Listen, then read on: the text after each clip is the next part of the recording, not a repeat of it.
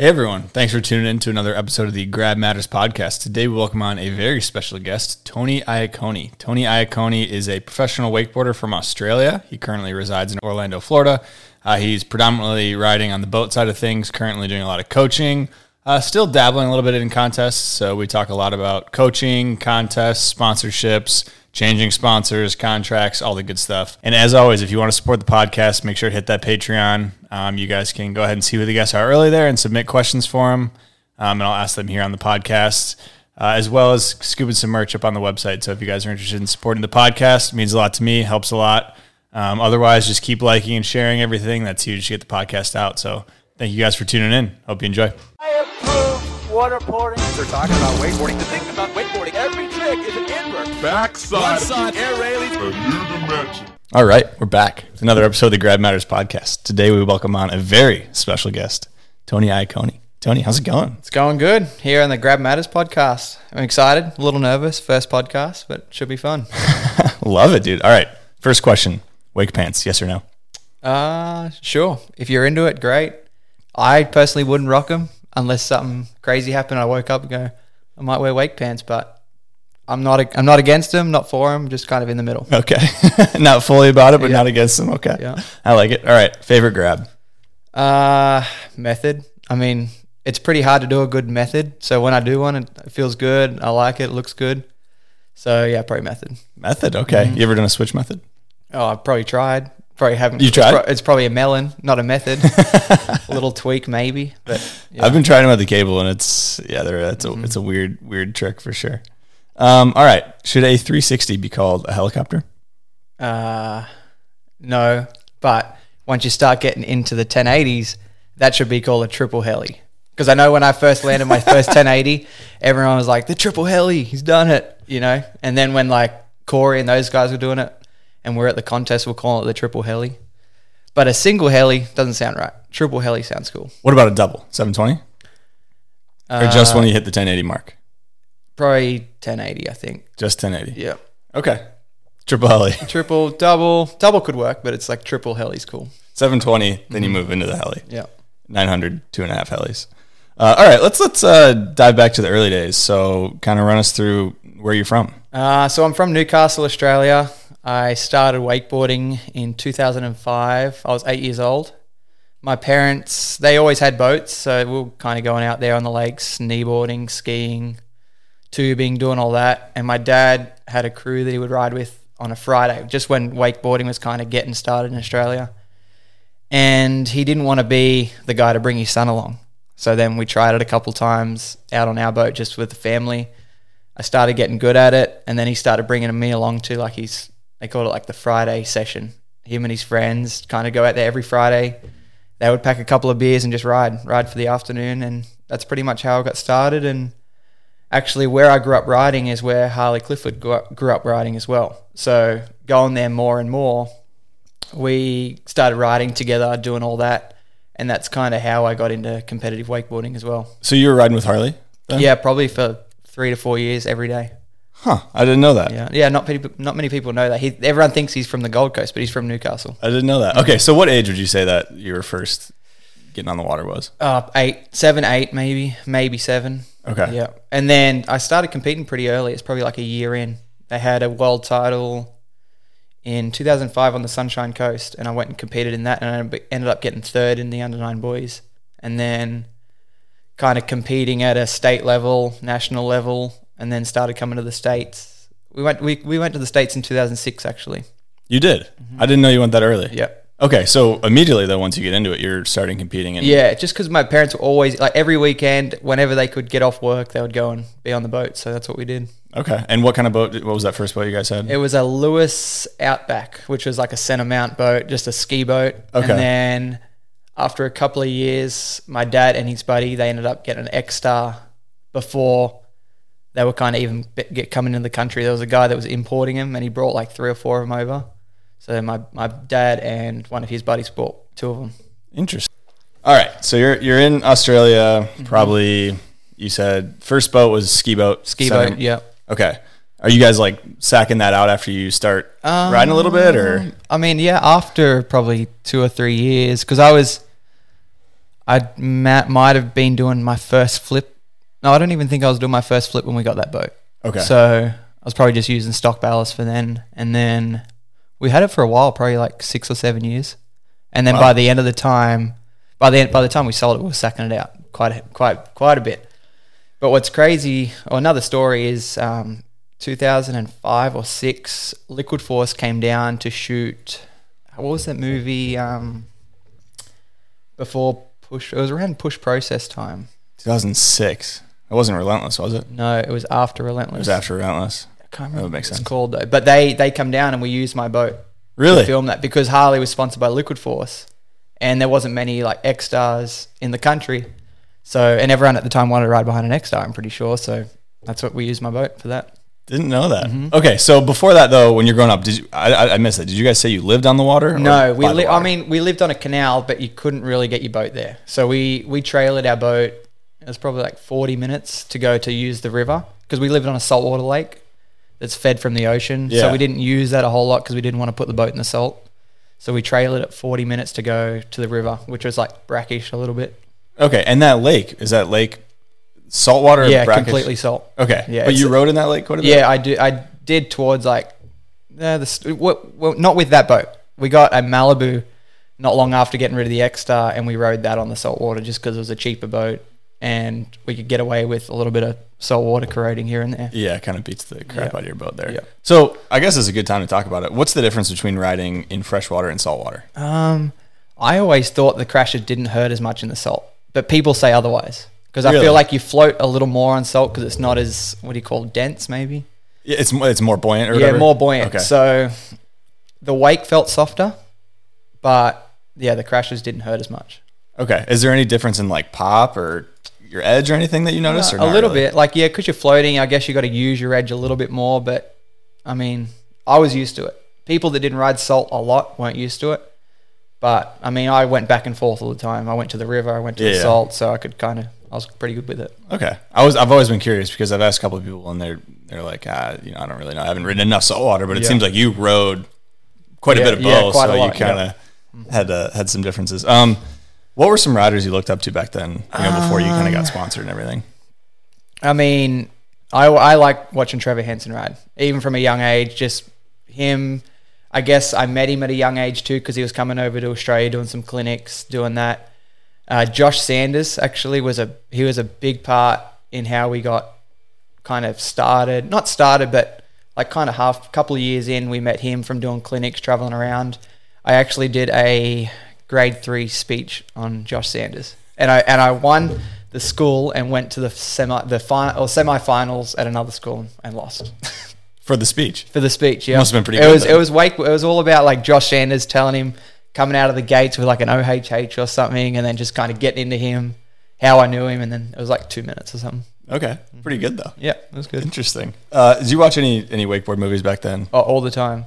So because like we drove 40 minutes to go to the river to ride, and we had like a little, what do they call it, a little screen in the car. We'd put wakeboard movies on every time, there and back, and we'd watch, I don't know, whatever it was that was on CD. You got any favorites from back then? Push Process was cool. I like that one a lot. What else was there? I'm trying to think. The Truth is the Truth. The Truth. That one. Yeah.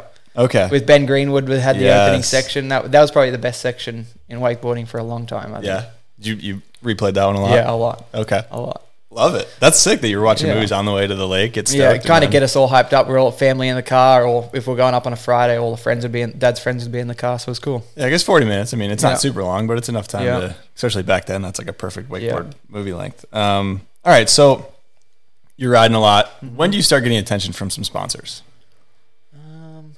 Probably by the time I was 12, maybe 11, because I progressed.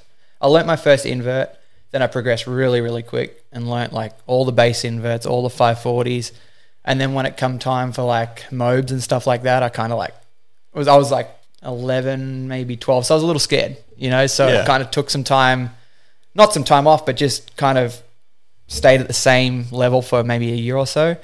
Learnt my first mob and then just kind of went crazy and learnt all these different mobs. So probably by the time I was 12, I think. What was that first mob? It's Chrome mob, Okay. I think. And I only landed one of them. and then could never land it again. And then I did Tootsie, then I did Dum Dums, then I did Roll to Blind, KGB, and then got the Chromo back. Okay. Yeah. I feel like Chromo is a pretty common first one Yeah. because you're doing so many Scarecrow, and then you get Chromo. Yeah. Okay, so when is the first time that you said you went to the States in 2006? In 2006. So it was under 9s. I think my last year under 9 boys, and I think it was in Dallas, Texas, somewhere in Fort Worth. And I was under 9s. I was riding with Noel Flegel. Actually, he was in the same division. I believe he got second, I got third, and a kid named Blake Payton got first. He doesn't ride anymore. Okay. But he did for a few years after that. So that's what you went to America for? Yeah, though, yeah. We did like a 2-week vacation, me and my dad. We actually stayed at Josh Sanders' house in Orlando on Jessamine, and we were just riding there for 2 weeks, then went over to Texas for the event, and then flew home. Okay. So come over, get a third, Yeah, get back. not bad. It's pretty good for a little kid Yeah. doing it. Okay, so you said you are getting some attention from sponsors after you start landing some mobs. Mm-hmm. So who does that look like? At first, I was sponsored by Liquid Force, and Liquid Force was like my board sponsor, just not locally, but Australia. So a rep or a distributor was sponsoring me. And then I was with Wing Wetsuits, I think. So Amber Wing. Okay. Her family has a wetsuit company, Wing Wetsuits. I was with them for a while. And then I think I got approached by Jet Pilot. And then I rode for Jet Pilot for a long time, up until like 3 years ago. I was going to say, it has to be pretty recent. Yeah. Okay. Yeah. So were any of those deals like Liquid Force or Wing, was that any money or was that just pure product? Just product, yeah. Okay. So Yeah. still riding, competing a lot, I'm assuming. When was the next time you came over to the United States? 2008. Okay. 2008, yeah. And what did that look like? That was a family vacation, actually. So the first 2006 was just me and my dad, and then the 2008, the whole family come over, and we went to Oklahoma, where Worlds was, and then I think we came to Orlando after that. We flew straight to Oklahoma, competed, and then flew to Orlando, did like 2 weeks here, and then went home. Okay. And that was my first year at 10 to 13 boys. So there was Dowdy was in that division. Jeez. Kyle Evans at the time was there, and I think there was a bunch of gun riders in there, and I think I made finals, and I was happy. We were happy with finals because we were in Australia training through the winter to be able to ride in Worlds. So all these guys over here are in their peak season, end of summer. They've been training all year, and we're like freezing cold. Not freezing, but it's like water's like 50 to 55. Not ideal so conditions. It's cold. Okay. So what's your tricks and your passes looking like for this time? I think I was 10. I think I landed my first cab 5 in that event. So I think I did all the base invert, Scarecrow, roll to revert. Probably couldn't do a tantrum. I didn't do tantrums for a long time.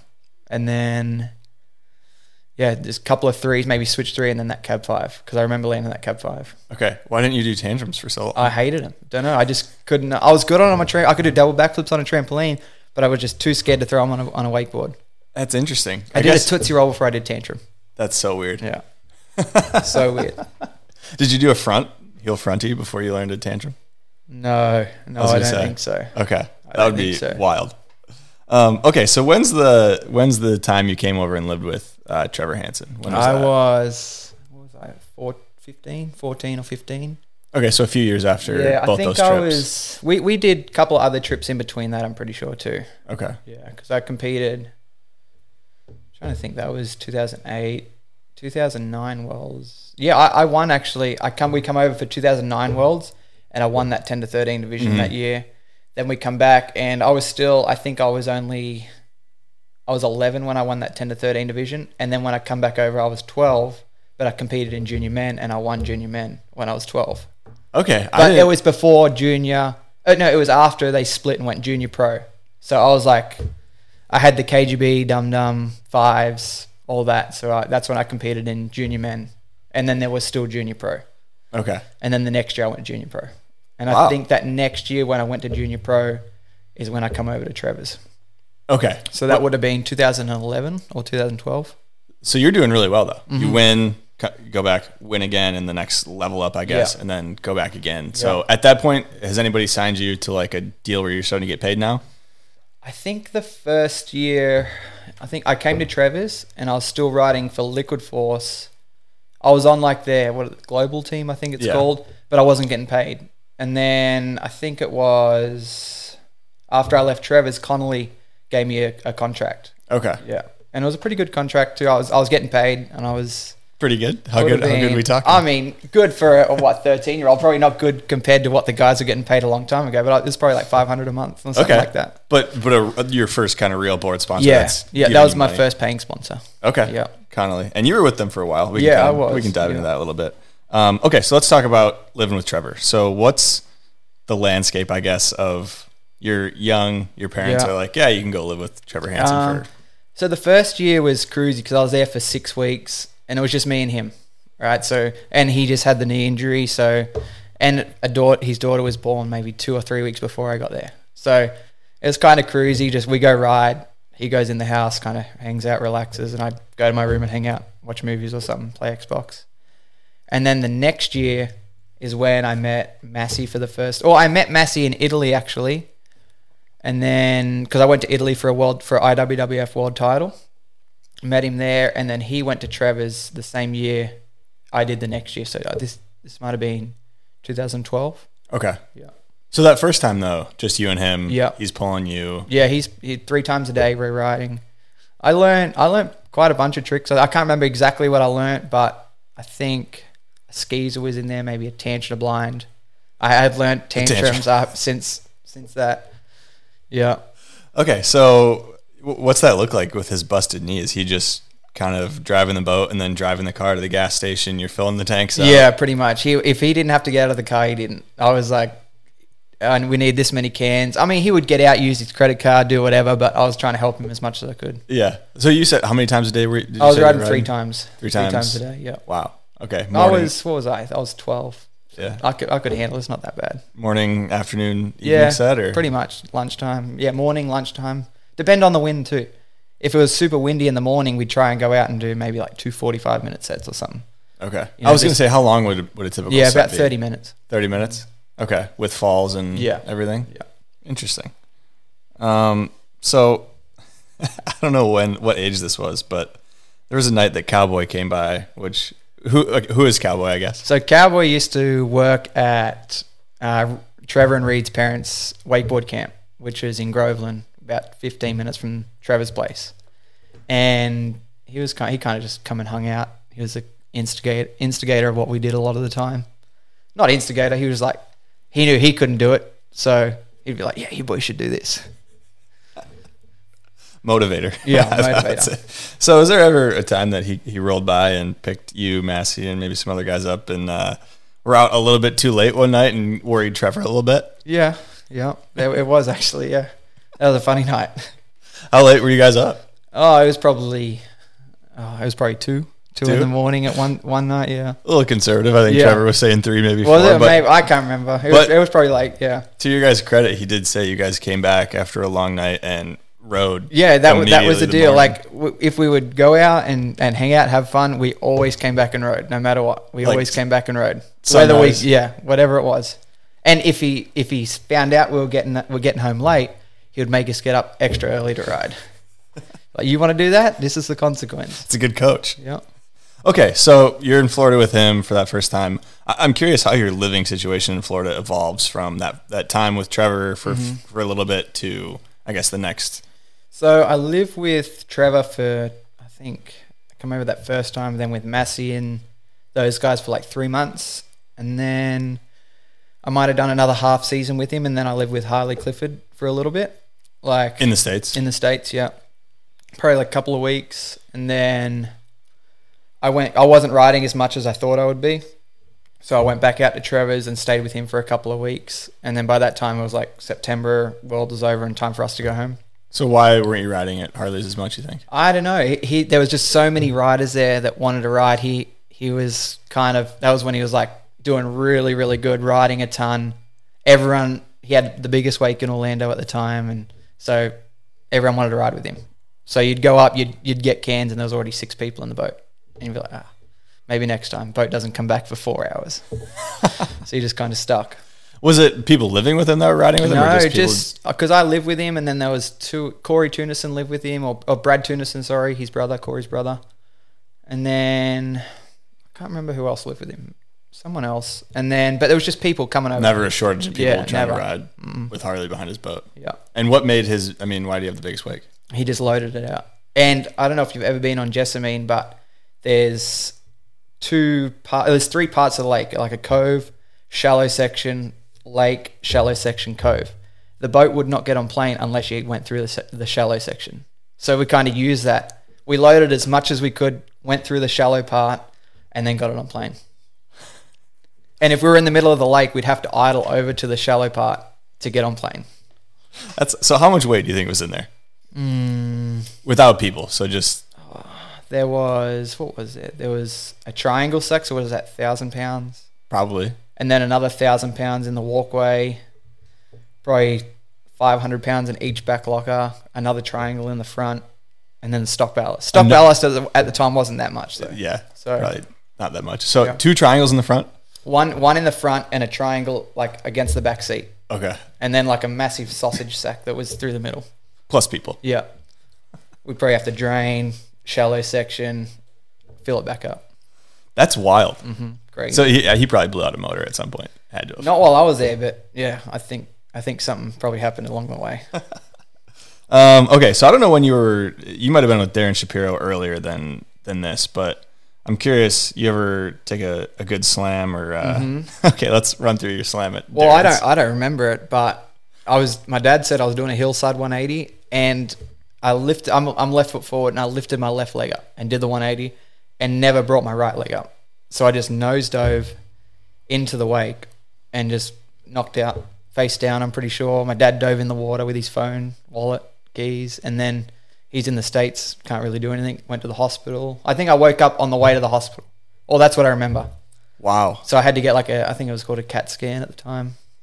So you're make sure everything was face down in the water, knocked out. Yeah. As much as I don't remember that, which is kind of good because I probably wouldn't have done another hillside 180. That was in the first trip, 2006, when we were staying with Josh Sanders, and I think Josh was out of town for like a couple of days or something, so I went and rode with Darren. Jeez, frontside 180 will get you. Oh yeah, sneak right up on you. Be careful of them and tantrums.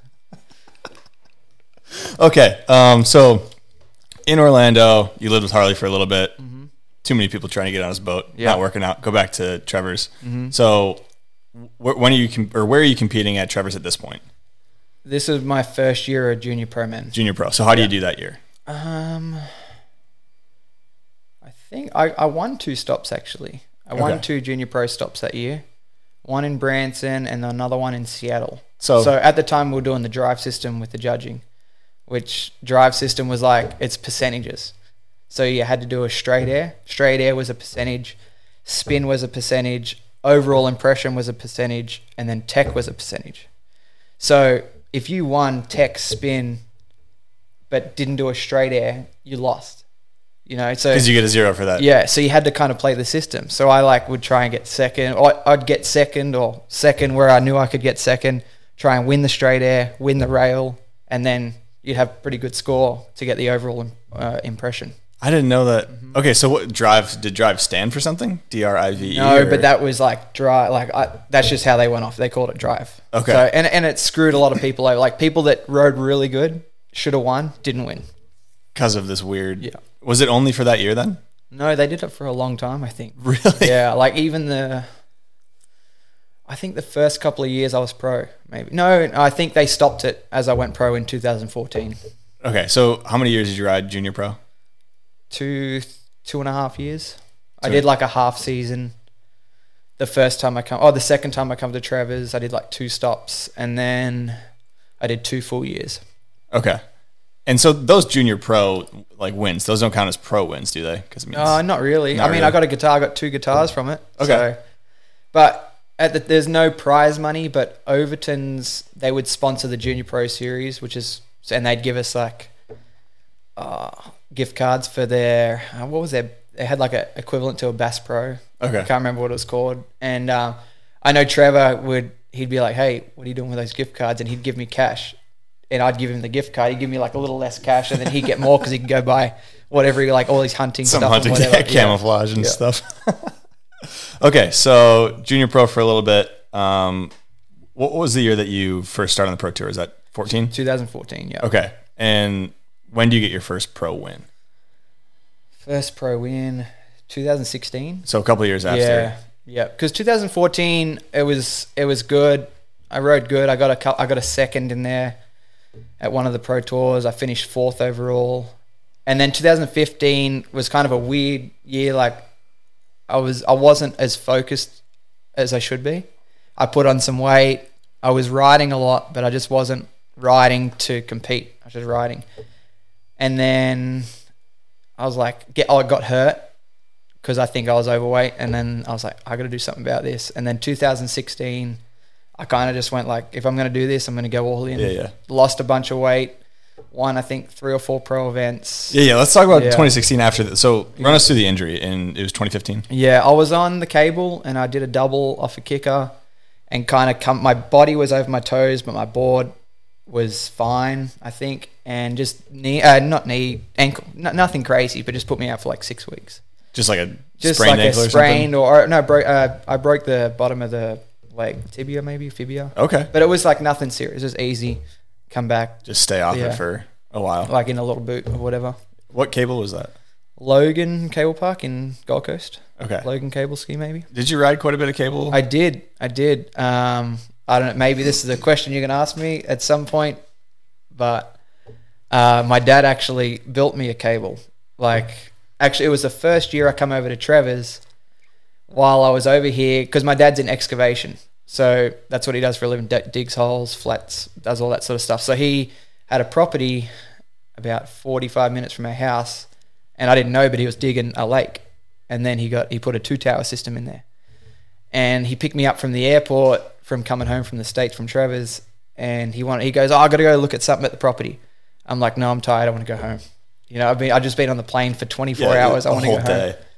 And he's like, no, quickly. I'm like, no, I want to go home. And then we get out there, and I was like, holy crap. And I think I rode it for like probably 2-3 hours, just up and back, down and back by myself. Okay, so how far is this property from, it's a good time to talk about this cable, but how far is this property from your house, you said? 45 minutes. Okay. Yeah. So about the same drive as the lake. Yeah, and it was close to the river. So we'd go to the river, ride a set, and then go to the cable and hang out, just ride a little bit of rails and that sort of thing. And then if we were feeling good, we'd go back and ride some boat in the afternoon. So your dad surprised you with a 2-tower cable? Yeah, it was pretty cool. So pretty cool. there were features in it when you got there? Yeah, there was a kicker and a rooftop. No, it wasn't a rooftop at the time. It was like a up, across, down, and then like a rainbow at the end. Okay. And it was cool, but you could only ride it once. I mean, you could ollie up, but it was like I was young, so I couldn't. Not young, but I was like couldn't ollie that high. Yeah. So I just rode it one way. And we ended up changing it and turning it into a rooftop. Okay. Because it was just, people would hit it and just almost hurt themselves pretty bad. Yeah, and also, let's hit this both ways, might as well. Yeah. Okay, so fascinating to have a private, it's a private? Yeah, private, yeah. A lot of people knew about it too, because it was right over, the airport was right there. So planes leaving and coming in could see it pretty good.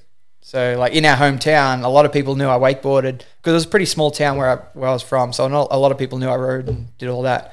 And they knew that we had that cable park, and they always were trying to, like, hey, when's this going to open to the public? It's like, it's not private. It's for us. We would have our friends, like, come over and whatnot and do that. Okay, so private cable. Before you got that cable, how much cable would you say you rode? I rode a lot, actually. Like, if I was going to try and learn a trick on the boat, I would go to the cable, learn it on the kicker, and then try it the next day or whatever on the boat, just to kind of get that air awareness of how it works without the burning of gas getting up. Get a feel for the handle. Yeah, because fuel is expensive in Australia. It's probably like $8 a gallon. Compared to, what is it here now, 3, 4? 3 or 4, yeah. Okay, so twice as much. Yeah. And it was back then as well? Yeah, it was always, it wasn't like $2, but it was like, it was at the time here, it was like $2 a gallon, where we were paying like $1.50 a litre. Okay. So you times that by like 3.5 or something. I don't know liters. I don't know what a liter is. Yeah, it's like, I think there's 3.73 litres to the gallon. Okay. Yeah. So there's a lot of litres to a gallon. That was good quick math right there. That's impressive. So what were the cable parks in Australia that you were going to? I was riding Bly at the time. I was competing. Liquid Force had a rail jam series, and I was doing all that. So we'd do trips, go there, go to Cairns Wake Park, and then Penrith and Logan. So it was Logan, Bly, Cairns, and then Penrith opened up probably a couple of years after I started riding cable. Okay. So even though you had the private cable in your backyard, you're still like, I want to do the boat thing? Yeah, for sure. Why is that? Because I was better at boat. That's all I knew. And the guys on the cable were so good. And they would get so good every day they rode because they could just go ride for hours and hours. And you can't do that on the boat. You could ride for like a little bit. You get super tired, but it's also too expensive. Yeah. With You're fuel. limited with what you Yeah. can do. And Yeah. you probably didn't live super close to any of those cable parks. No, Penrith was 2.5 hours. Okay. And then Bly and Cairns we had to fly because they were like 10. It'd be a 10-hour drive. Okay. Do you think if you were closer to one of those cable parks, you would have pursued it way more than boat, or was it something about I don't boat that you know. really There was liked? just my parents are always into boats, so probably not. I probably would have always Still went with boats because that's just what they. Even when I was a baby, they took me on the boat. They like spending time Yeah, on the boat. yeah. Bring you along. Yeah. Okay, so let's talk about 2014. You said 2014, kind of early 2015. Maybe you're not really taking it that seriously. 2015, 2016. How does your regiment completely change going into that 2016 season? You kind of touched on it. Yeah, I mean, I started working out a lot, getting on a diet. I mean, I was like 220 pounds, and I got down to like 185. Wow. Like, but 185, I couldn't lose any more body fat. I was like a rake. And so I've always been pretty heavy compared to a lot of the other guys, so I had to try a lot harder to do a lot of the tricks. And then I was riding every day, 6:30, and it was like sunrise. I'd get up at 5, eat breakfast, stretch, and I'd treat it like it was kind of like an Olympic sport. Like, if you want to be the best, you got to train. Yeah. And at the time, there wasn't, like, Dowdy was the only other guy doing that. So it was like me and Dowdy were 1 and 2, every stop there was. And then you just kind of get into a routine, and that becomes normal. Like, there was times where my friends were going to the movies, and I wouldn't go because I was like, if I want to be the best, I don't think I should go to the movies. You know, I was crazy. Yeah. You know, it was just, I was so obsessed with it that's all I did. That's all I thought about. It's all I wanted to do. Complete lifestyle shift. Yeah. Okay. So and I met my wife at the time too. Well, she wasn't my wife, but she was my girlfriend at that time. So she was like there helping me. She'd drive the boat for me in the morning. If I rode bad, I blamed it on her. And of course, always blame the driver. Always. Always There was the driver. multiple times where she said, "I'm never ever driving for you again," and there she was the next And morning. I was going to say, I bet she did Yeah. drive for you again. Then. So when did you meet your girlfriend then? Was that in the States? It was end of 2015. Okay. And then I had a girlfriend, I think, at the time. Oh no, I'd just broken up with a girlfriend, and I was like, I don't, Good timing. I'm not looking for a relationship. I'm going back to Australia.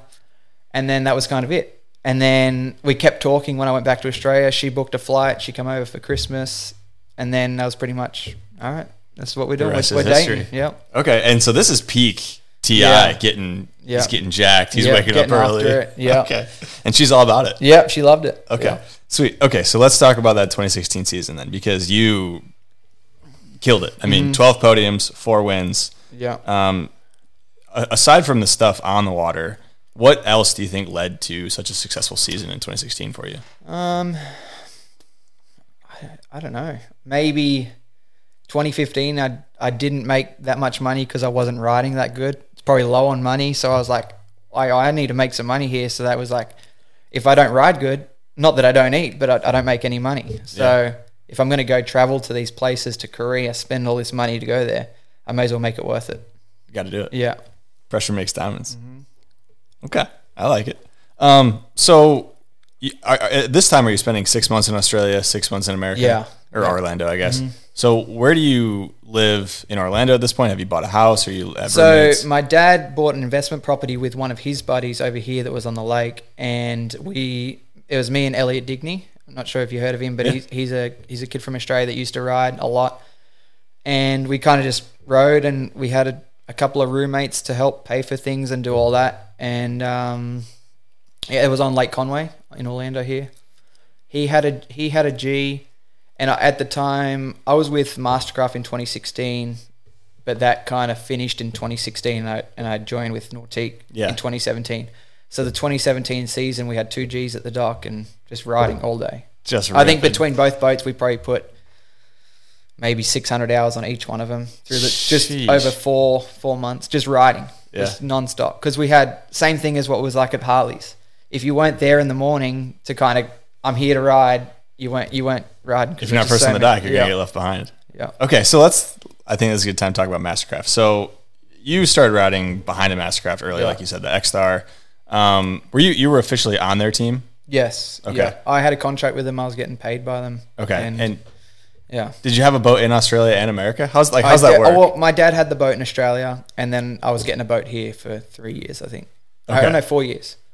4 years with them? 4 years, yeah. Pretty much under contract for 4 years with them. And why did that come to an end? I don't know. Like me, it was funny because me and my dad, I had the good season in 2016, and then the team manager called and he was like, "Hey, we need to have a talk." And me and my dad were like thinking, "Yeah, we're gonna get a good contract here. We just had the best time of our best year of your life." Yeah, we killed it. Yeah, and then we get there and they're like, "Oh, we're kind of going in a different direction. We're happy to keep you on the contract, but the same as what you are.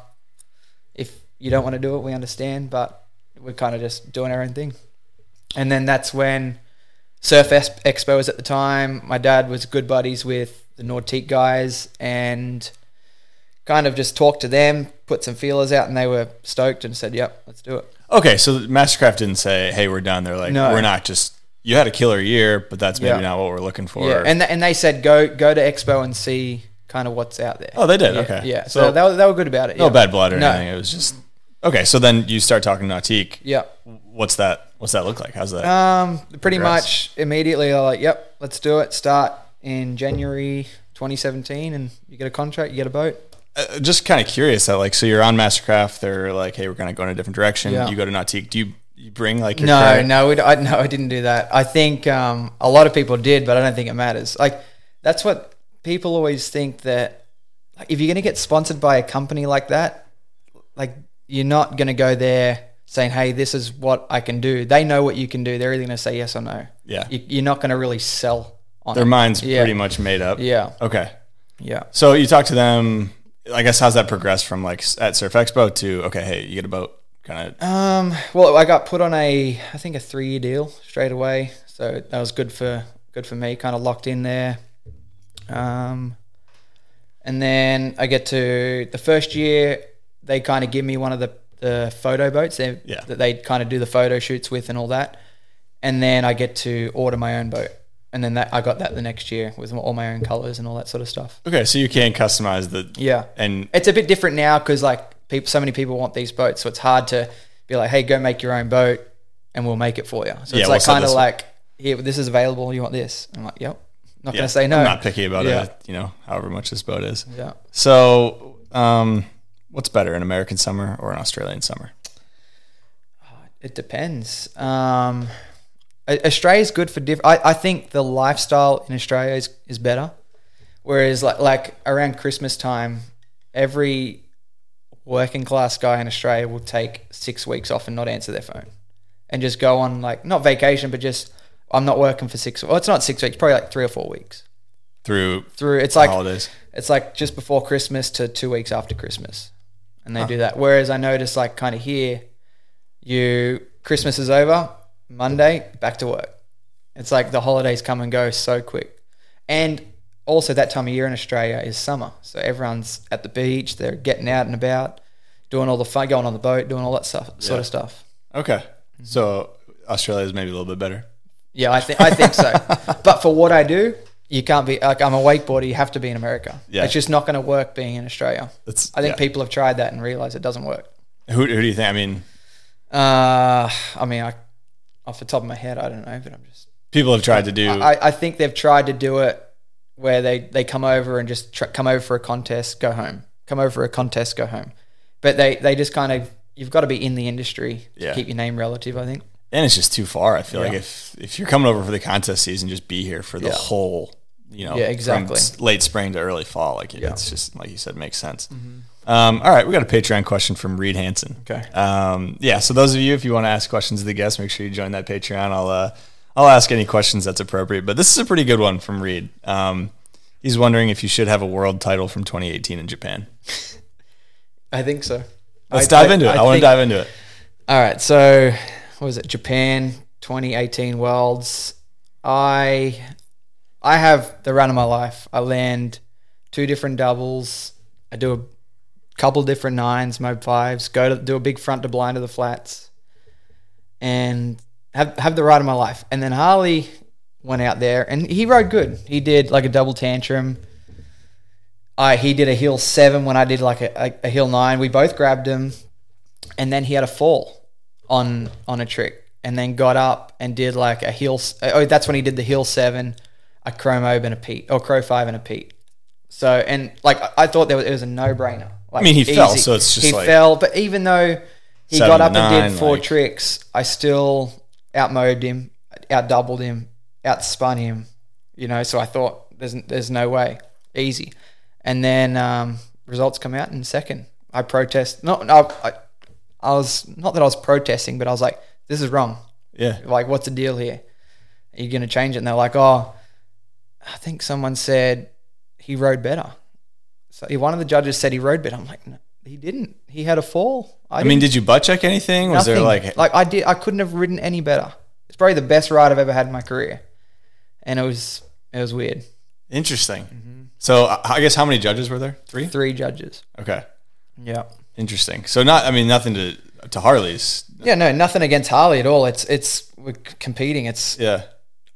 In wakeboarding, you got to not leave it up to the judges For sure. because 9 times out of 10, it's not going to go your way, and that's what I thought I did. I didn't think I left it up to the judges, but I guess I did. What was the attitude there? I mean, at the site, was it all like after your run and his run, everyone Yeah. was like, "Congrats, Tony! Like you killed it." Exactly. And even when I was like talking to him, people were yelling, "You got it wrong! You got it wrong! That's not right!" And they wouldn't change it. And it wouldn't change it. Okay, so you got second, unfortunately. I mean, did you talk to Harley at all? Did you? Because you guys are No. kinda Well, yeah, close I think buddies, he right? come up to me and even said, "Man, I thought you had it for sure." Yeah. I mean, you're not going to take away your own win. Yeah, but yeah, it's like, exactly. interesting. And then, but the hard part was, I think that was a difference on maybe first overall in the World Series. So it ended up being like A lot more implications. a lot of money just because of that they got it wrong. Wow. Yeah. Costing TI the bankroll. That's tough. So I guess maybe this might roll right into it, but you've stopped competing. It wasn't after that, but you have. Well, I mean, yeah, I still compete, but I'm just what I'm doing now, I feel is taking over a lot more of my time to where I can't train like I used to. And I feel like I have more value to my sponsors now doing what I'm doing. Like selling boats for Nautique. When I go around and do camps with people with that sort of thing, I sell Nautiques and G23s and Paragons every time I do that. So it's like I've seen people come into the industry, be at the top, have an injury, where'd they go? And I love wakeboarding, and I wanted to still be in the industry. And we all know in wakeboarding, you're one injury away from being done. So I wanted to I didn't want to phase out, but I just wanted to kind of go into something naturally that I'm like, oh, I'm still in wakeboarding. I'm still in these guys' life. I'm still valued to my sponsors. I'm helping kids get better, helping people get better, and helping people love the sport that I do. So let's talk about that transition, because I mean, I would say, maybe this is putting words in your mouth, but you were a contest rider, like through and through, like very much so contest driven. And then, like you said, you're kind of you transitioned out of it. What's that transition like? It was mostly, COVID. It was, what was it? I coached a lot before it, but not to the extent that I did after it, because I was still like coaching, but I'd make sure I didn't do enough to where it jeopardized how much I could ride. That was still like at the top of my peak up until I think 2020. Okay. When COVID hit.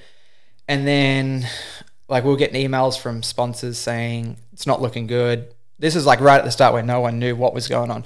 Salaries are going to have to get cut in half or put on hold. And I was like, all right, what am I going to do? I've got a house. I've got my wife. We've got to pay for things. And I just naturally met so many people doing Nautique events, doing dealer events, and just kind of talking to them, say, hey, what are you guys doing for the summer? I'm starting to do this. And I think in that 2020 summer, me and my wife went on the road for 2 months. We drove from Orlando to Georgia, North Carolina, Louisiana, Alabama, Texas, just coaching people. Like I'd be in one state, finish up on, say, a Tuesday afternoon, and drive overnight to be somewhere else at 7 a.m. to start like a new day with someone else. Wow. Yeah. So, and then word of mouth, kind of everyone talks. And then the next year was even bigger. We did like 3.5, 4 months of doing that. And then I kind of got burnt out of being on the road. It was like driving overnight, doing that, not getting much sleep. And then that was that would have been 2021 was the last year. And then my wife fell pregnant. So that was kind of like, all right, we're having a baby this summer, so we can't really travel. Yeah, it was hard enough as it is, Yeah. just us two. This is out of the question. Yeah. Okay, so going to that 2020 year, though, or I guess the spring of 2020, are you planning on doing the Pro Tour again, competing? Yeah, I did. I did plan on doing the Pro Tour, but then they started doing these online events, which in 2020 was fine. We couldn't compete. But then they had just weird kind of criterias that didn't really align with what I was doing. How so? What do you Like, mean by that? I'm not a less than 5 guy, okay? I'll admit that. I'm not a less than 5 guy. And there's these guys doing these rewind 360s, and I'm too big to do that sort of stuff. I can't spin one way and then go back the other way. Once I start going, I'm going. And just keep going one way. So Momentum, baby. Yeah, momentum. Once it gets started, it goes. Okay, so I guess if there was a tour that was in person like it was the previous year, Yeah. you were planning on doing it Yeah, I pretty would have much? done it for sure. And they didn't have any, I don't think they had anything that 2020 year. And then 2022, the World Series stuff was back in person. Like they had all the events and it was fine. But the Pro Tour, or maybe it was 2021, the Pro Tour kept doing the online stuff. And I was like, I'm doing this online stuff. I'm paying these entry fees and I'm just not getting anywhere with it. So I was like, all right, I might take a break and just do the World Series stuff. And then I spoke to the guys at Nautique and said, look, I'm probably not going to I'll still probably ride a couple of Pro Tours, but I'm not going to do as much as I was. And they're like, yeah, that's fine. Just keep doing what you're doing. And Everyone's on board. I said, say no more. Love to hear that. Music to my ears, man. Okay, so I think that's really fascinating, though, that because you are or were, I guess, probably, I mean, one of the best. You could, if it was traditional style, you're up there. Yeah, your podium, like sure. you're in the mix every time. And for lack of better words, you kind of step away, right? Like a little bit, yeah. To do a different route. I guess at any point in the past 3 years since you stepped away, have you ever been like, oh, maybe I should, Yeah, a lot. Like if I went to a contest and didn't train and rode bad, like I'd go in being like, oh, it is what it is. I'll just ride. Then I ride bad. I'm like, man, what am I doing? I need to get back and train because I do miss winning. I do love winning. You get that feeling, but then I've got a family now, so you got to feed the family. So there's a lot. There's a lot to a contest. I mean, you got to be all in, right, for a contest season. So 2020, you do a little bit of actually a lot. Sounds like traveling. 2021, you do the same thing. Are you just staying at hotels on the road? Like how's? No, I stay at these people's houses. You stay at their houses. If I didn't know them, like if it was the first time, I'd stay at a hotel. But most of these people that kind of hire me to do that, are they're pretty awesome. Yeah. So we get along great. Well, with you got people. probably a nice lake house, extra room or whatever. We made a lot of good friends from it that we, even if I'm not coaching them, we talk on the phone, do all that. So Sweet. It's good. So a lot of family friends. Were you towing a boat around then? Or No, I was using their boat. Using their boats. Okay. And that's probably pretty fruitful, I would imagine. Yeah, I mean it got us out of the crap during COVID, so it kept us going, which is good. Okay, so how does this evolve from those first 2 years of driving around coaching to TI Wake Academy? I mean, when you tell them we're probably not going to do the tour this year, they're like, well, can we come down to Orlando and ride with you? And you're like, yeah. And then more people kind of started doing that. And then I kind of but I kind of coach a lot of people around the Orlando area to where I can keep pretty busy doing that through the week. So that helps a lot. So it was a natural evolution of getting more, I don't want to use the word clients, but people that pay you to get coached and ride with you. And it got to the point where you're probably like, I kind of make a business out of this, I guess, put an official name to it. Is that well, that's what happened in, I think, 2020. I was like, there was a couple of contests. I think there was still nationals and worlds in 2020. And I actually got second at nationals in 2020. But then that was the only one event. You're like, well, you can't live off one event. So that's just not going to work. So then you look at it and you're like, well, this is doing pretty good for us. Maybe we just keep trying to push this and see where it takes us. Yeah, because the contest scene right now is Yeah. not going to pay the bills, Yeah. even if I get a win. Yeah. So let's talk about coaching a little bit. I had Tara make a sitch on, and we talked a little bit about coaching because she's been in it for a long time. So I'm curious your takes on some of, I guess, just a lot of different questions I have about coaching. We can start with kind of the importance of fundamentals. The most important part of wakeboarding. Because, yes, you can skip it. You can learn all your base inverts or whatever. And then as soon as you go to do like a back 5 or a back 1 or a chromo or something like that, if you don't have those fundamentals, it's all over. You've got to take 10 steps back, learn it, to then start going forward again. Very important. Yeah, super. I see a lot of people skip them too. Well, it's fun to skip them because you can do a flip. And Yeah, like, exactly. Flip. Exactly. But you're kind of, sounds like shooting yourself in the foot a little bit. And I mean, for the average guy that just wants to go out on the weekend and impress his friends with a tantrum, fine, whatever. But if you're trying to make a career or just be a good rider, you have to learn them. So what are the fundamentals? Like toe side, handle position, board control, your edging. I mean, I can't stress enough about backside 180s too. I think that's the most important part because every trick from a base invert is a backside 180, you know, from your spins, from your toe 5 to your toe 7, back 3 to back 5, tantrum to blind, all that sort of stuff. And it all comes down, if you can't do a backside 180, you will struggle with all that stuff. Yeah. Also, backside 180 is one of the best looking tricks anyways. And that's the thing. It's like I hated learning and when I was younger, and now it's like I start my set, do a big back 1. That's what I love to do. It's fun. It's too fun, man. It's the best. So would you say, I guess like your coaching tree, I guess, would you say it's a lot of beginners, a lot of intermediates, a lot of advanced, or is it just when I first started coaching, it was a lot of, I was like, not beginners, but people that knew how to ride, but were trying to, you know, learn a wake jump, learn a flip, do that sort of stuff. And then it's kind of gotten into more of, I still coach beginners and do all that a lot, but it's a lot of people that are competing now, that are getting better, trying to win world titles, national titles, all that. Okay. Who are some people that you're coaching right now? Kane Ward as a coach. I mean, he's mostly through the summer. He doesn't ride too much in the winter. Zach Miller, Noah O'Brien, Holly Wallerdrop.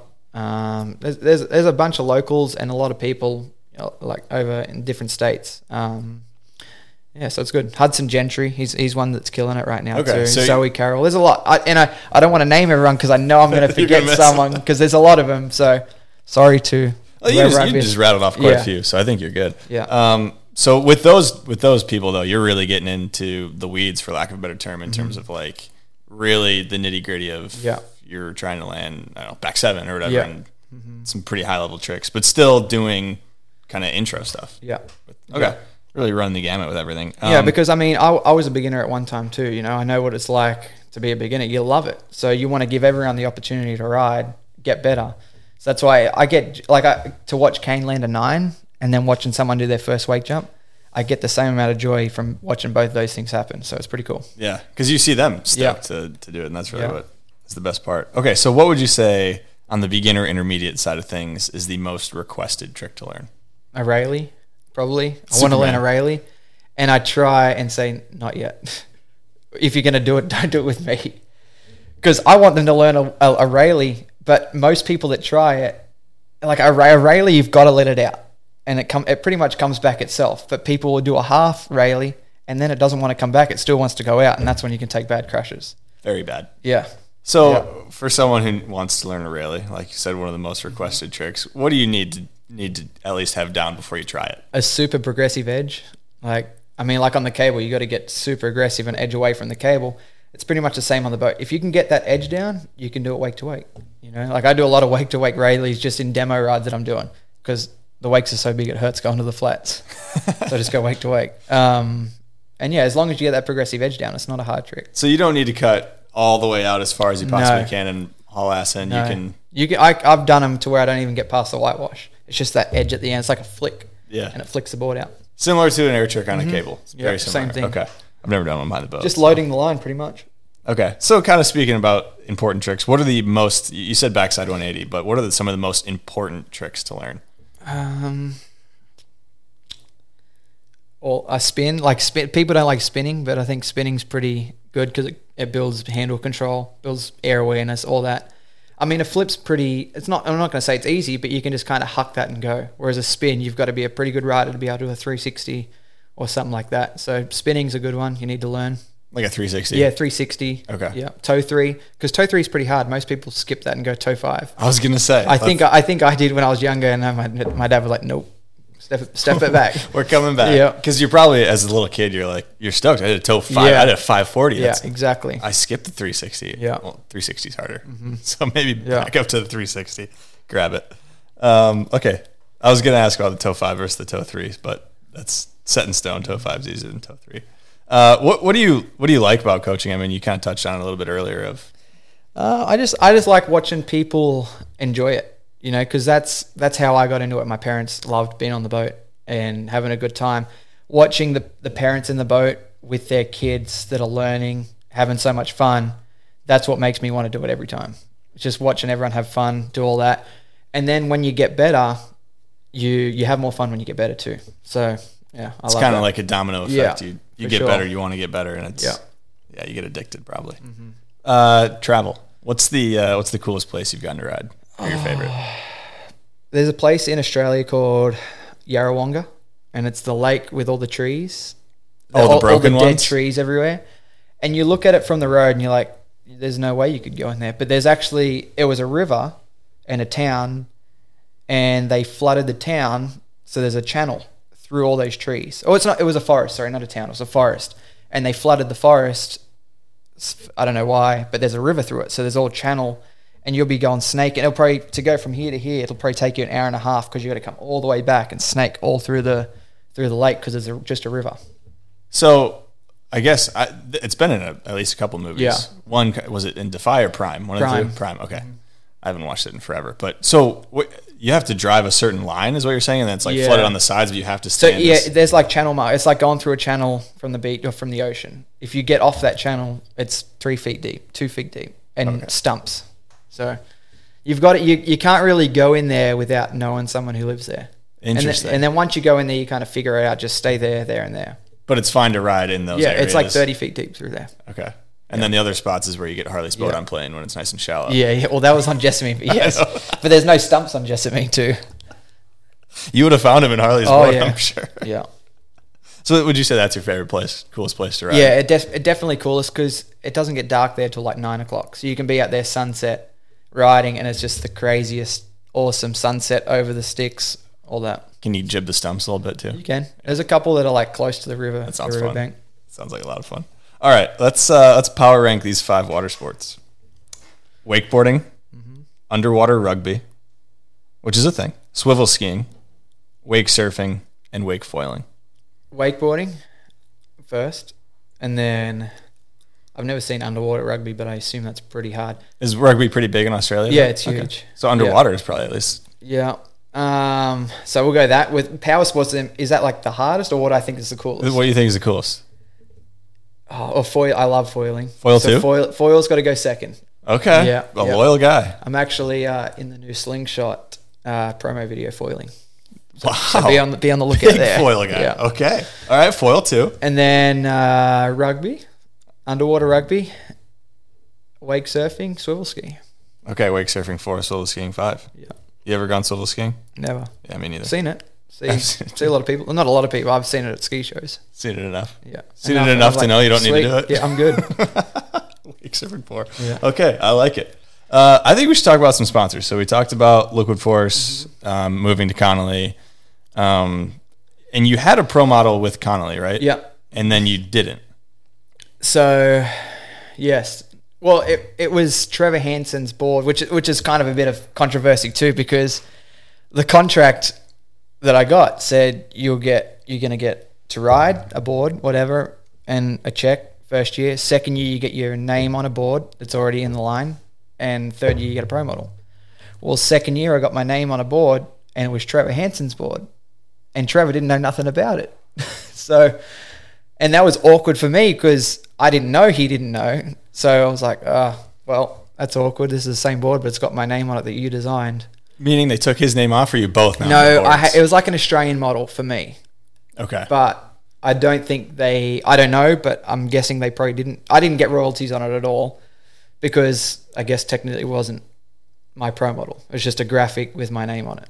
So There's a lot of gray area in the whole thing. But it was a little sneaky, kind of like we'll put your name on it, but Yeah. we're not going to do royalties. It's not going to. Okay. Yeah. Okay, so third year though, then. Third year, I still didn't get a pro model, but I kept my name on Trevor's board with a different graphic.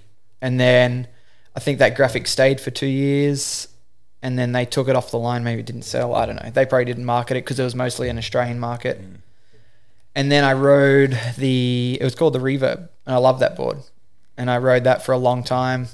And I went through a phase where I was breaking a lot of boards because I was riding a 141 because I just refused to ride a 146. It's like, how can I do the spins and the flips that I'm doing on a 146?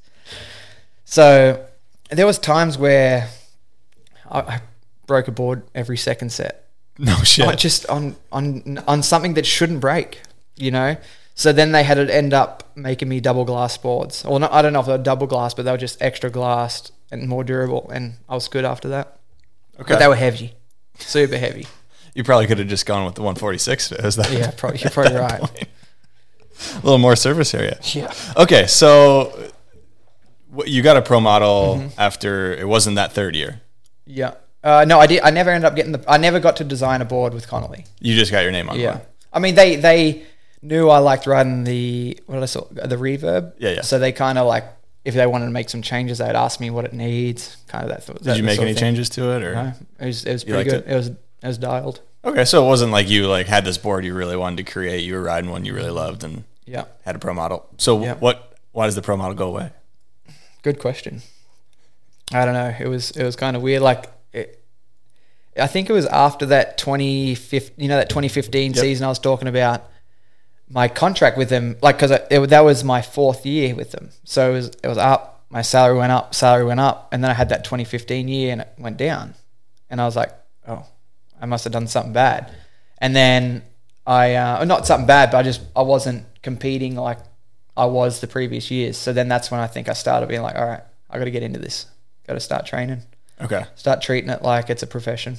And you're still on Connolly though at that time? Yeah. And does your salary go back up for 2016, 2017? I think 2017 it went back up. Maybe, I don't know, I think maybe I got an offer from someone else and they wanted to keep me on, so they bumped it up a bit. Okay. Yeah. Did you ever get royalties from the boards? Not from Connolly, no. Okay, but even though you still had your name on the board? I never did. It was just flat salary? Yeah. Okay. Yeah.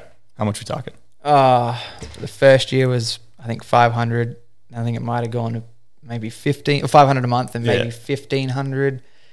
And then the third year, I think I was on, I can't exactly remember, but maybe like 2 or 2,500 maybe. Okay. I think. So I think I was 16. So I was doing all right. For a 16-year-old. Did you just have the board? Did you have any boots or vests with them? I guess you're probably on Jet Pilot. So. Yeah, I was Jet Pilot. Okay. Yeah. Let's talk about, so you kind of lost a pro model for whatever reason. Yeah. And then what's the next progression when it comes to board sponsors after that?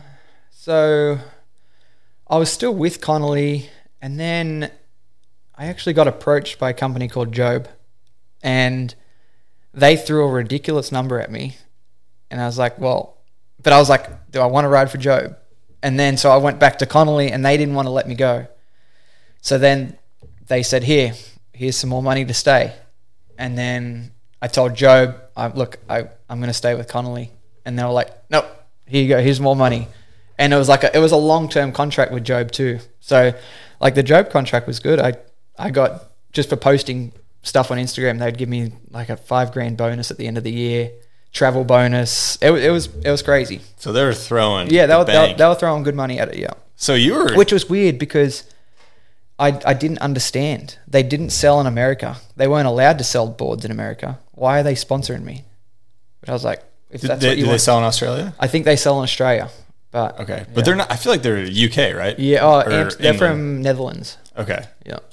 So, but that's their main area. Yeah, right? and the cable. They're into cable, but I guess they wanted to try out something for the boat, and realized they didn't sell boat boards in the Netherlands. So how long? A long-term contract? How long was that? I think it was like 4 years, maybe not long term, but it wasn't a year deal. And I mean, every contract's got their things in there where they can break it at any time. And we'll come back to that. But I was at a regatta a Nautique regatta, and I was just talking with Jeff McKee just about the whole situation. Like, I do so much travel, and I can sell their product for them while I travel to these people's houses, but they can't get me boards to do that because they're not allowed to sell in America. And I didn't get it. And then Job changed management, somewhere in management, and the guy that I was dealing with went to a different area of the company. And then right at that same time, McKee called me. He was like, hey, how does your contract look with Job? I was just thinking about what we were talking about a couple months ago. And at the time it was still there, but I knew there was some changes going. So I was like kind of talking to McKee, seeing what was going on. And McKee offered me a deal, and they called me not long after, said, we're probably going to have to let all this go. So it was like just a timing thing. Perfect timing. With Job, that's so fascinating. That makes zero sense. Like you said, complete no sense. And I didn't get it. But if someone's going to give you money to just do what you're already doing, yeah, fine, okay. I mean, they might see something that you don't see. It's, but hey, whatever, dude. Like, if you're going to pay me money to ride your wakeboard. Yeah. And I mean, how was the boards? Did you like the boards? I rode a couple boards, and I was like, what have I done? I cannot ride this. And I actually rode Connolly boots the whole time I was with Job, because I felt like I was going to break my ankles in the boots. Yeah. They were that bad? Yeah. Well, I mean, they were fine boots, but I like my boots like tied around, because I've had ankle issues. I can't have any movement. So, and I was just moving around like they were sloppy shoes, you know? Yeah. So I just rode the boots that I liked, and yeah. They didn't really notice or care. No. But I told them, I said, look, we need to change these boots. And they changed some boots, but they still weren't great. Okay. Yeah. Interesting, Job. I didn't so how does your contract, they just call you and they're like, hey, we're totally changing what we're doing. Yeah, well, I mean, you can always feel that call when you get it. They kind of like try and steer around it. And I was like, all right, is this what's going on? Just give it. And they're like, yeah, I'm going to a different department. He's handling it, and he already wants to drop the whole thing. Okay. And I was like, well, thank you, I appreciate it. And they owed me some money, and the guy I was dealing with said, look, I'm going to pay you for the end of the year, or not the end of the year. The end. I think the contract was up in it was a weird contract. It was like November to October. So I think this was maybe in September or something. We'll pay you the extra month. We'll pay all your photo and media incentives, travel incentives, and all that. Okay. Yep. So they were good on their their payments. Yeah, I mean, they were great with that. Yeah. But they did drop their whole team. They don't have a team still. And I remember John Dreiling kind of like texted me. He was like, hey, are you on Job? Like, what's the deal? Because I think he just had the same issue. Yeah. And he didn't say like, be careful, but he was like, oh, that's weird. I'm surprised because of what they've done in the past. Weird? What do you mean surprised by what? John Dreiling, like surprised they put on a boat rider. Or just anyone in the States right now, because there was I can't remember, but I know John was with Job and there was a couple others, and they just dropped it completely out of nowhere, dropped the whole thing. Yeah, interesting. And I still, to this day, I don't think they have a team. Like, I know they make boards and stuff, but they don't have a team, which...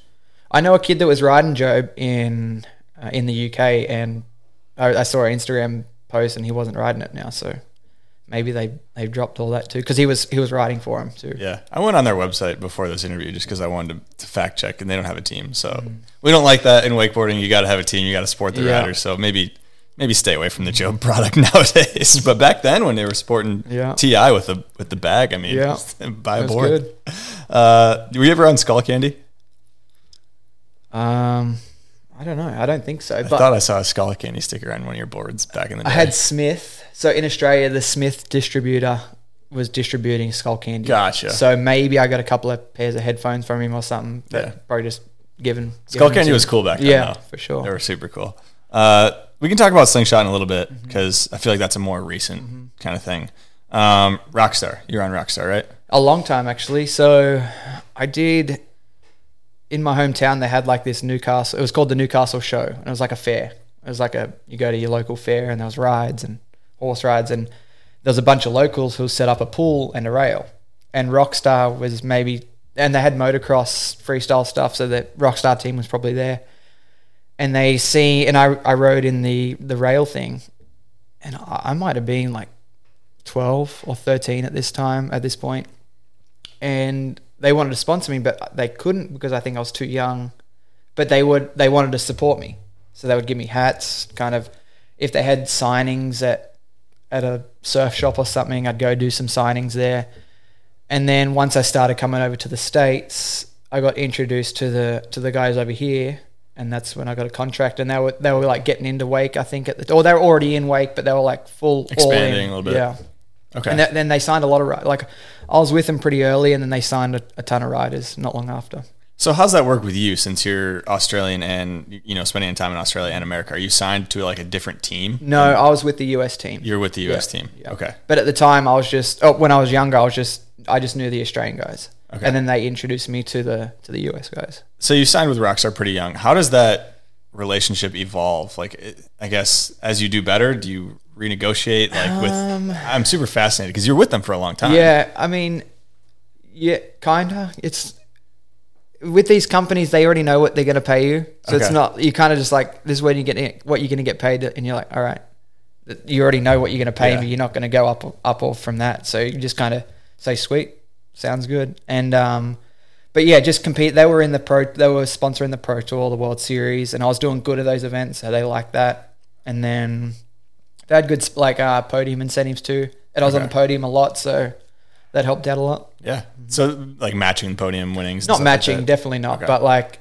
maybe like $1,000 for a third, 2, 3, something. I think that's what it was. For like a pro contest, you would. Yeah, $2,000, then $3,000 for a first. Okay. Yeah. So I guess I talked to a couple of Rockstar riders, and the story seems pretty similar. They kind of sold, changed hands, everything changed. They were like, hey, where can we cut some stuff?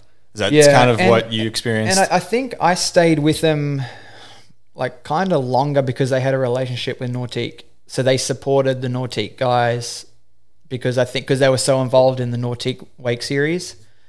So I stayed with them up until the end of 2021, I think. So I was with them for a while. Wow. Yeah. Okay, so how's that, I guess, when it does end, how's that look? What's that look It was like? the year that they pulled out of... Completely, yeah. So it was like, I kind of already knew because Nautique already said that they weren't supporting the World Series anymore. So I was like, well, if they're not supporting that, then I'll probably get let go as well. And that's pretty much what happened. I think I got a call saying, thanks for everything you've done. It's been great. And the companies... We're just doing something else. Going in a different direction. No more wakeboarding. Bummer, for sure. I mean, is that kind of a bummer to see that unfold? It was awesome sponsorship because people always ask you who you're sponsored by. You tell them Rockstar. Everyone knows Rockstar. Yeah. So they're like, oh, no way, you're sponsored by Rockstar. That's awesome. Yeah, it's not a wakeboarding. Yeah. It's like you see it in every gas station everywhere. People can understand exactly what a Rockstar, a Red Bull, or any Monster athlete is. Yeah. You're a action sports athlete. Yeah, exactly. So with Rockstar, what are your obligations, I guess? 2 posts a month. 2 canned for, and some months I was bad about it. I got a couple of texts like, hey, it's the 30th, you've got to post something. And I was like, and I go look back, and I'm like, I thought I did. And I'm like, I only posted once this month. But that's pretty much it. Ride, compete, and post your two Rockstar can photos. Stickers on the board. Stickers, yep. Okay. And you got to wear a hat. In the contract it said, we own your head. So you had to wear a hat anywhere you were getting a photo taken. Helmet, anything? Yeah. Okay. So I think 2014 was the last year they did rails. So I think 14 or 15 is kind of when Rockstar was like, well, these guys aren't wearing helmets anymore. We're not getting not as much publicity out of it. Yeah. So maybe that had some time, like a chance to kind of change their mind a little bit. But it was the ownership was the big thing. Interesting. Yeah. Okay. I mean, that makes sense with the helmets. Yeah, because I mean, like, if you're not wearing a helmet, all you see is a sticker. But if someone's wearing a helmet, that's on the camera, Yeah, like the Red Bull helmets stick out very much. For sure. But a sticker on a board, it's kind of lopped in with a bunch of other stickers, and you don't see it when you're riding. So. I mean, Rockstar, you could definitely see it, but you still had to look for it. For sure. Whereas a helmet, 2 big yellow stars, everyone's seen that. Yeah, for sure. So with the stickers, this might be a dumb question, but I'm fascinated with placement.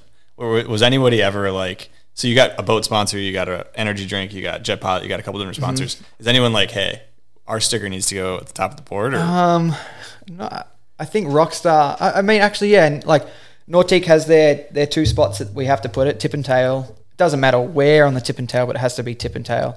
And then Rockstar was the same. It was tip and tail. So I just did Nautique, Rockstar.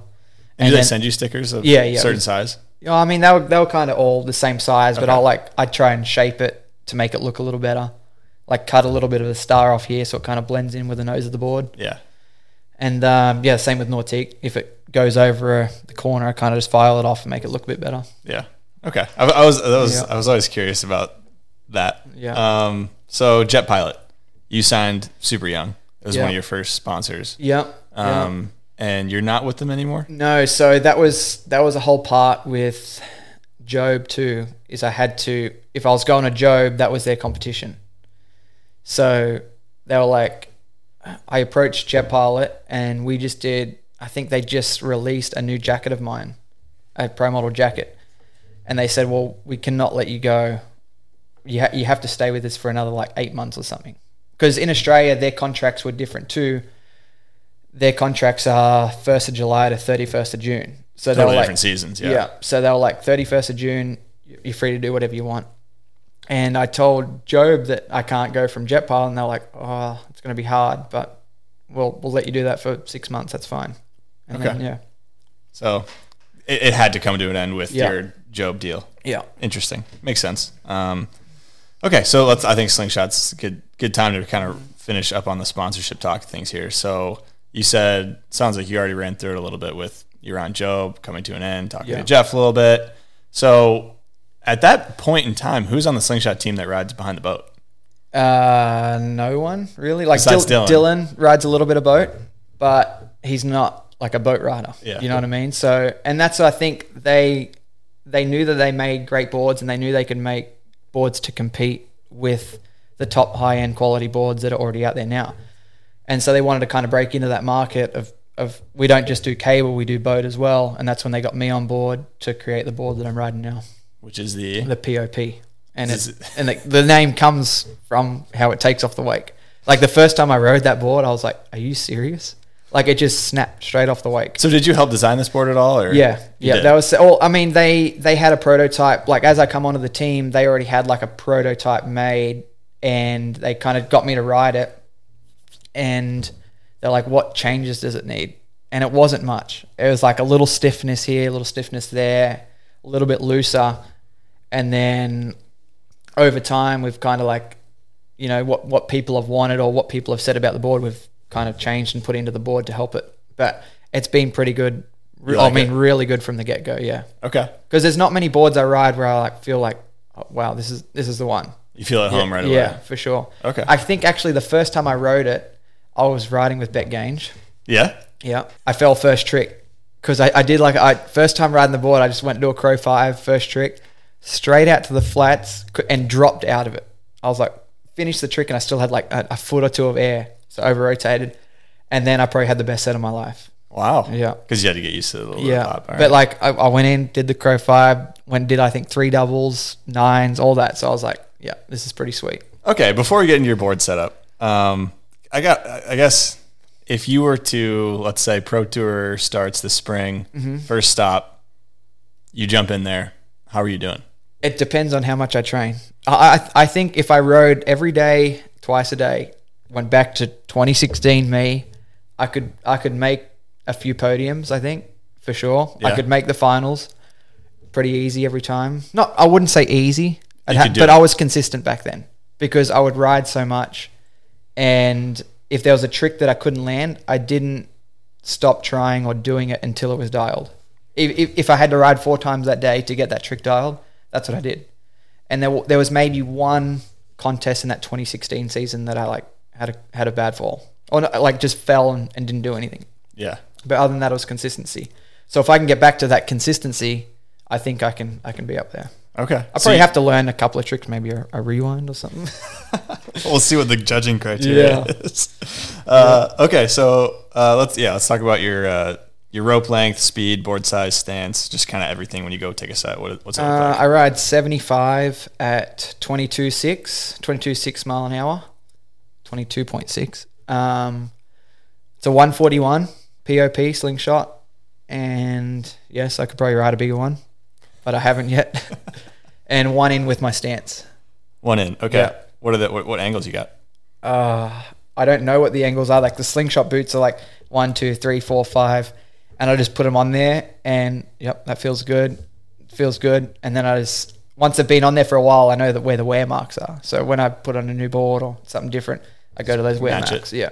Okay. What kind of duck though? If you had to guess, what would I you know say? when I was riding a board that had, or boots that had degrees, I think it was like 12 and 12, like pretty neutral. Pretty standard. Yeah. Okay. Yeah. What's the POP stand for? Is there nothing, just POP. I think it stands for pop, but pretty overpowered pop? yeah, pretty overpowered. Plenty of pop. Plenty of pop. Yeah. Okay, there you go. I like that.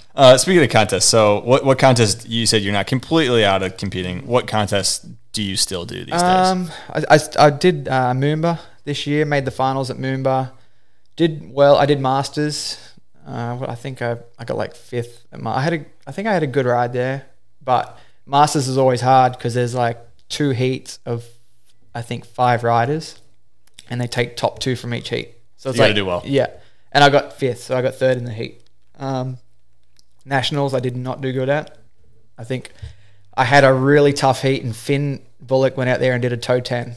And I was like, well, I might as well go down dry. And I tried a double first trick, slipped the grab because I tried so hard, landed on my head, and then, I did not bad on the way. I did maybe a 9, a couple of Mob 5s, but it just wasn't enough. Wasn't enough to get it done. No, it wasn't enough. A few contests, probably mostly nautique ones. Yeah, I do all the nautique stuff. Okay. Yeah, well, it's because that's the World Series now. It's the 4 nautique events, so I just do that. Yeah, and you plan on doing that again this coming season. And I do want to start riding a lot more, so I'd love to do more pro tours, but I'm not going to go and step in there if I'm not ready. Yeah, for sure. So, and it's going to take a lot of time. These guys are doing some pretty big tricks now. Definitely, it's cool to watch. You ever just get the urge to hit some rails? Yeah. And what do you do about that urge? I go to OWC and ride for 10 minutes and realize, wow, I'm really bad at this, and I'm good. The urge is gone. But I used to be good at riding rails. Like I would do well in all those rail series stops, and then I think I was riding a lot of cable up until that 2016 season, and then I was like, I don't want to get hurt riding cable, so if I'm gonna get hurt, I'm gonna be doing it training, riding the boat. So I just anything that could happen, I just got rid of it and just did what I was focused on doing. You ever been to Valdosta? I have. You have? Yep. When? This is actually in 2018. A bunch of us did a road trip up there. I've actually got a little edit on my Instagram. I did a nose grab back 9 off that kicker actually. Oh, okay. Actually, I think this is coming back. Yeah. I did a hill, a cab 9 into their pool. Yep. And then some very mediocre rail hits. Fun but that was awesome. But I know one of my buddies, Louis Watt, he's pretty good on the cable, and he went up there and nearly broke himself in that pool because I think he was trying to do some jib, and I don't know if they still got that pipe at the end of the pool, but his board went through the pipe and just ate it onto the pipe. It's definitely not a all plastic unit feature park. You gotta be. Yeah. When I go to parks, I'm like, I can do a lot of the hits. I'm not good at it. I can't do 450s on all that sort of stuff, but I can hit it. Whereas over there, I was like, oh, I don't know if I'm going to hit that. That's the fun part. Yeah, that's why it's fun. I'll probably take a chill pill on that one. So you don't ride much park though? No, not really. Okay. Not really. I'd like to ride more, but I've just got so much going on in my life now that if I'm going to have a chance to ride, I'm going to ride boat. Yeah, it's right there. I live on the water. Boat's right there. It's easy. All right, let's talk about. You had a video with Taylor Hanley. I don't remember what year this was. 2016. It was 2016. Yeah. That was that season. Yeah. Okay. How many? It's called Groovy Tony. Mm-hmm. Would you consider yourself pretty groovy? That year, yeah. I was groovy on the water, but no, other than being on the water, no. Okay. So you ended. I believe you ended that with a 10, right? Yep, toe 10. Did you have that pretty consistent before that video, or no? That was probably the 4th or 5th one I've landed, and I wasn't actually filming with Taylor that day either. Really? Because it was like 2 days before. We were like, all we need is a toe 10. And I tried, and like just before I landed the toe 10, there was videos of me catching back edges, throwing my hands up in the air, like, why can't I do it? And there was like 2 days of doing that. And then I went and filmed a Rockstar part with Aaron Rathy, landed at first go. And then I didn't want to ask the question. I was like, Rathy, can we use this for our Groovy Tony video? And he was like, man, no, this is for Rockstar.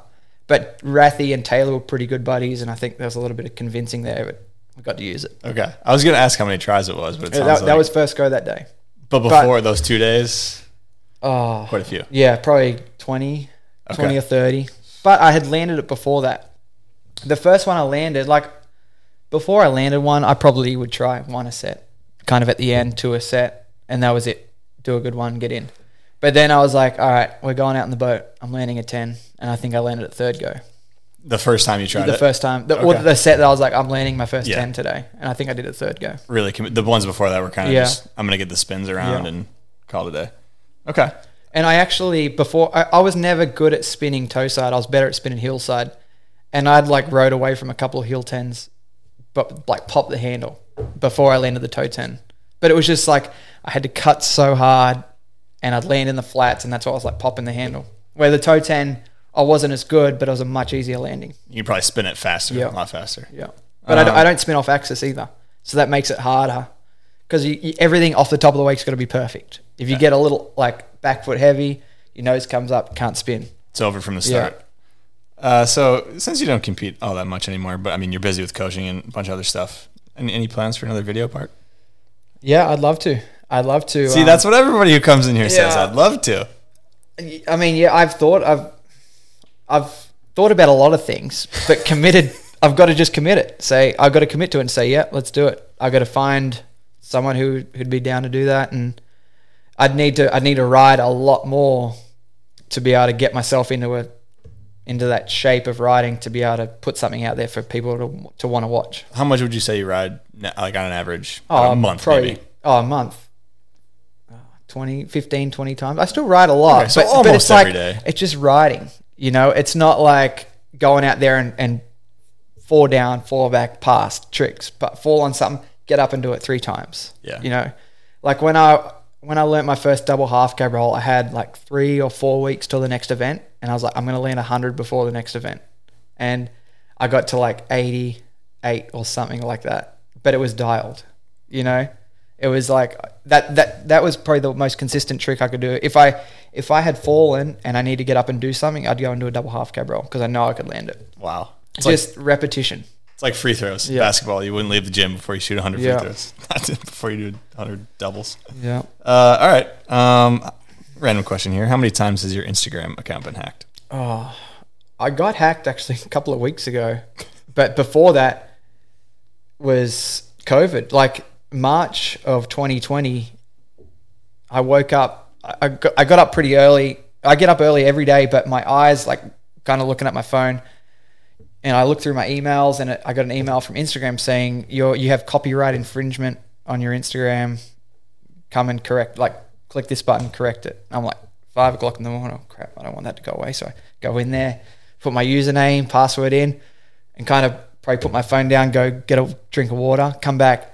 Instagram gone, Facebook gone, Twitter gone, everything gone. Or maybe not Twitter, but Facebook and Instagram for sure. And there was just no getting it back. And there was no one in the office at Facebook or Instagram because everyone was doing the whole work from home thing. So there's no one to call. So it was like 3 weeks of me trying to like, I'll give you what you want. What do you want? Give me my Instagram. You're talking to the dude who did like it? on my wife's, on my TR Wake Academy Instagram, I'm messaging him.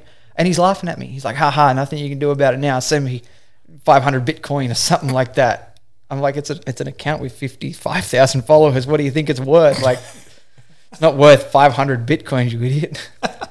So how'd you end up getting it back? So I put on a thing on my TR Wake page.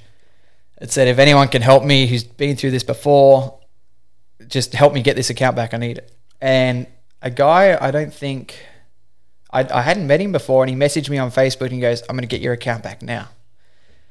And I'm like, all right, let's do it. Guy's motivated. Let's go. Yeah. So he went on there and pretending like this is what he does for a business. He buys and sells hacked accounts. Once he gets the password, sends you the money.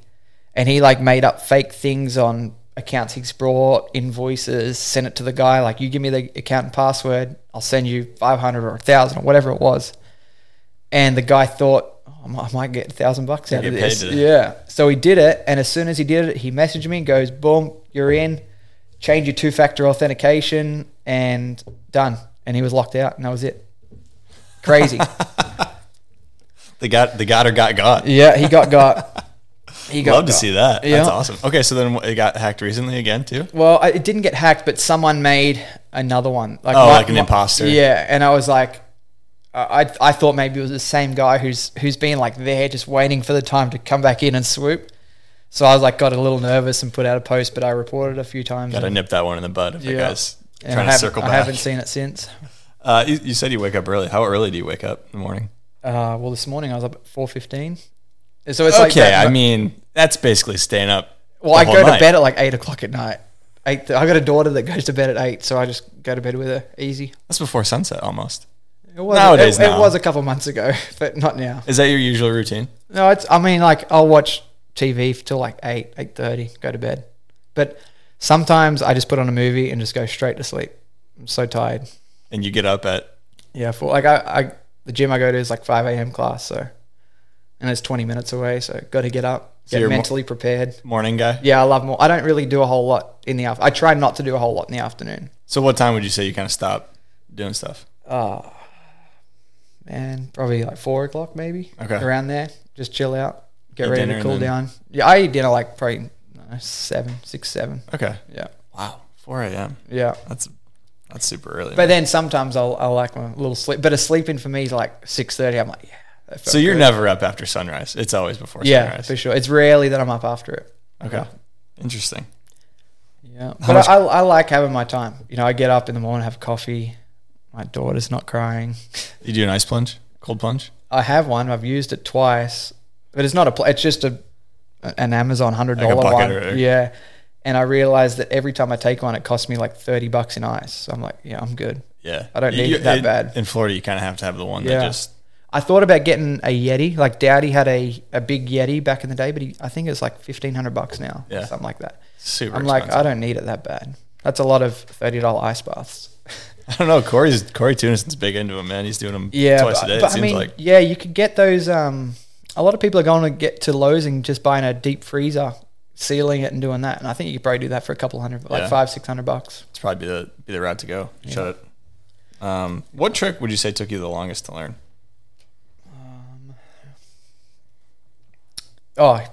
Hillside double back roll. Yeah? Did not the longest, but the most tries. I bet it was over 100 tries. And it was the same fall every time. Like no heel side, nose edge to my left, whole left side, non-stop. And it was probably 2 or 3 weeks of the same fall, bruise. Couldn't touch my body. yeah. But I was like, the reason I was like so determined to do it was I went to a contest and I had the best run. Like I couldn't have done anything any better. And I'm like, yeah, let's go. We're going to get another win here. And I got 4th. I was like, are you kidding me? Like that's the best I got and I get 4th. And it was like, I think I rode before all the other guys. So I was like stoked. And that's what that run had won in years before. Yeah.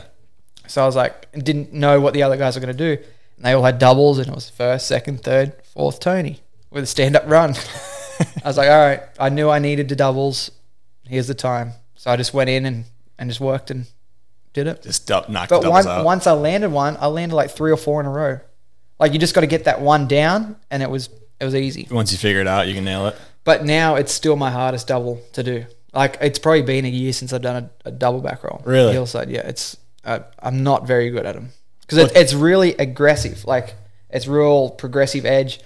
The guys I see now do it, come in super hard, flatten off, square up, and flip like parallel with the boat. Where I was kind of like not end over end, but kind of in between Mexican and progressive. Because I feel like you watch Thomas Herman do them, and he's so small, light easy, guy. yeah. But I feel like he just flicks. He can just flick it around, no problem. And he but grabs double it. half cab roll and double toe back roll, I can flick around easy. Those are easy for you. I'm not easy, but I can. Compared to the they double were back they roll. were easy, yeah. But compared to the double back roll, yeah. So how often do you do doubles?